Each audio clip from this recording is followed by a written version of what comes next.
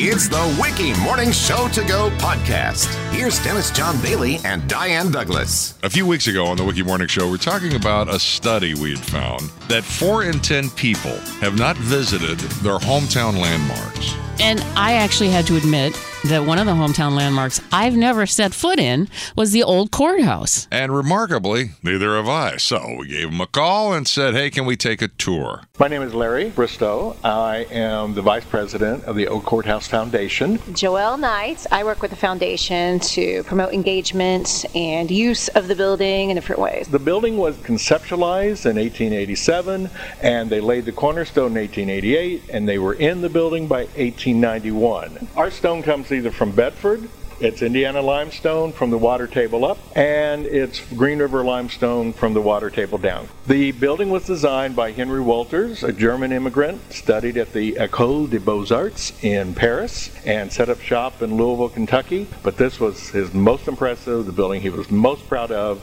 and certainly the most impressive one that remains intact. Franz Engelsmann, the sculptor, he was another German immigrant. He studied under Augustus St. Gaudens, who's considered the sculptor of the Gilded Age. Came here from Chicago. The thing that this building is most noted for is its exterior exuberance, the statuary that's on the outside. If you could compare them one end to the other, you'll notice that they're definitely by a different hand.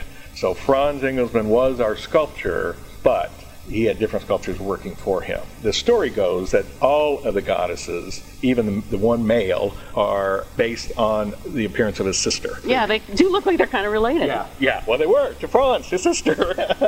How handy. Yeah. So I've seen a photograph of her, and yeah, it's her. But, you know, I have to speak the obvious. His sister was naked. What's that about? I don't know. It's an art thing, right? It's art. A fun little note is that the Old Courthouse was actually rated one of the top 10 castles in North America. In the United States, there are 120 million buildings, and this is one of the top 500. The marble here is absolutely gorgeous. It is spectacular. Is this the rotunda? This is the rotunda.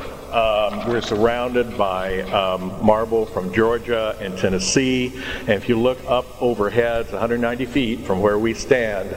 There's a skylight up above us. They moved in 1891, and it was in use as a courthouse until? In 1969. To this day, there's something we have to combat that people think it's empty. When I first moved here in 2000, it was empty, and it was in major disrepair. It's taken a few county commissioners that really had decided to have heart for this building to bring it back to its former glory, and there's still a long way to go. This is pretty much why they built the place.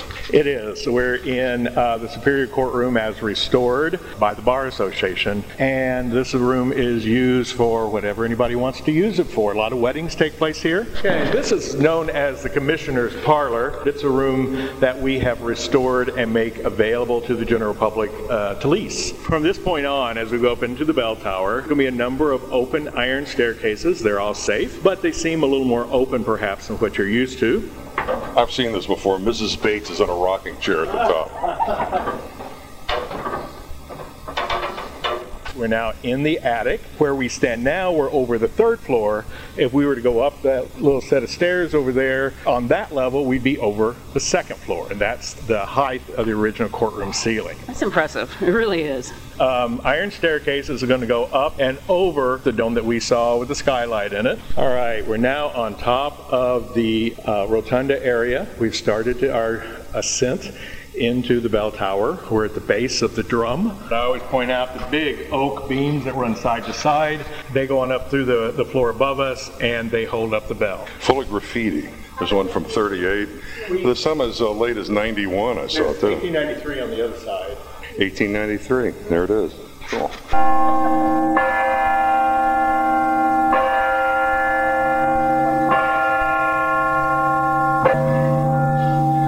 Will someone get the door, please? All right, we have made it up to the bell level. And we were a little surprised to hear the bell strike noon as we were coming up the staircase. I don't think it shook anybody off the stairs, but it is 100-pound iron hammers striking 2.5 tons of bronze.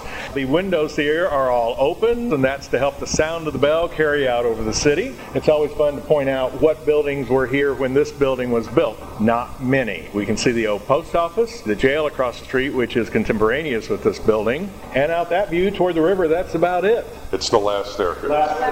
We are actually behind the clock faces, so there's 4 of them. Actually, 5 of them. There are 4 that are seen from outside of the building, and inside our clock house here, our E. Howard Thomas clock from 1891, there's another face. So we've come up from the bell level, we went through the pendulum space, and now we're about as high as we can go. There's only one more long flight of stairs that leads to the cupola on the top, and the only person that goes up there these days is whoever's going to change the flag. One of the things that I found amazing about the old courthouse was just how quickly it was designed and built. It is amazing. The iron steps that we climbed up, apparently back in the 50s, this was a rite of passage for every 3rd grader in town. Yeah, they get to go up into the bell tower. Wow. It's amazing. Now, tours are available. So if you want to take a tour, go to oldvanderburgcountycourthouse.com. At the top, click on the tours button.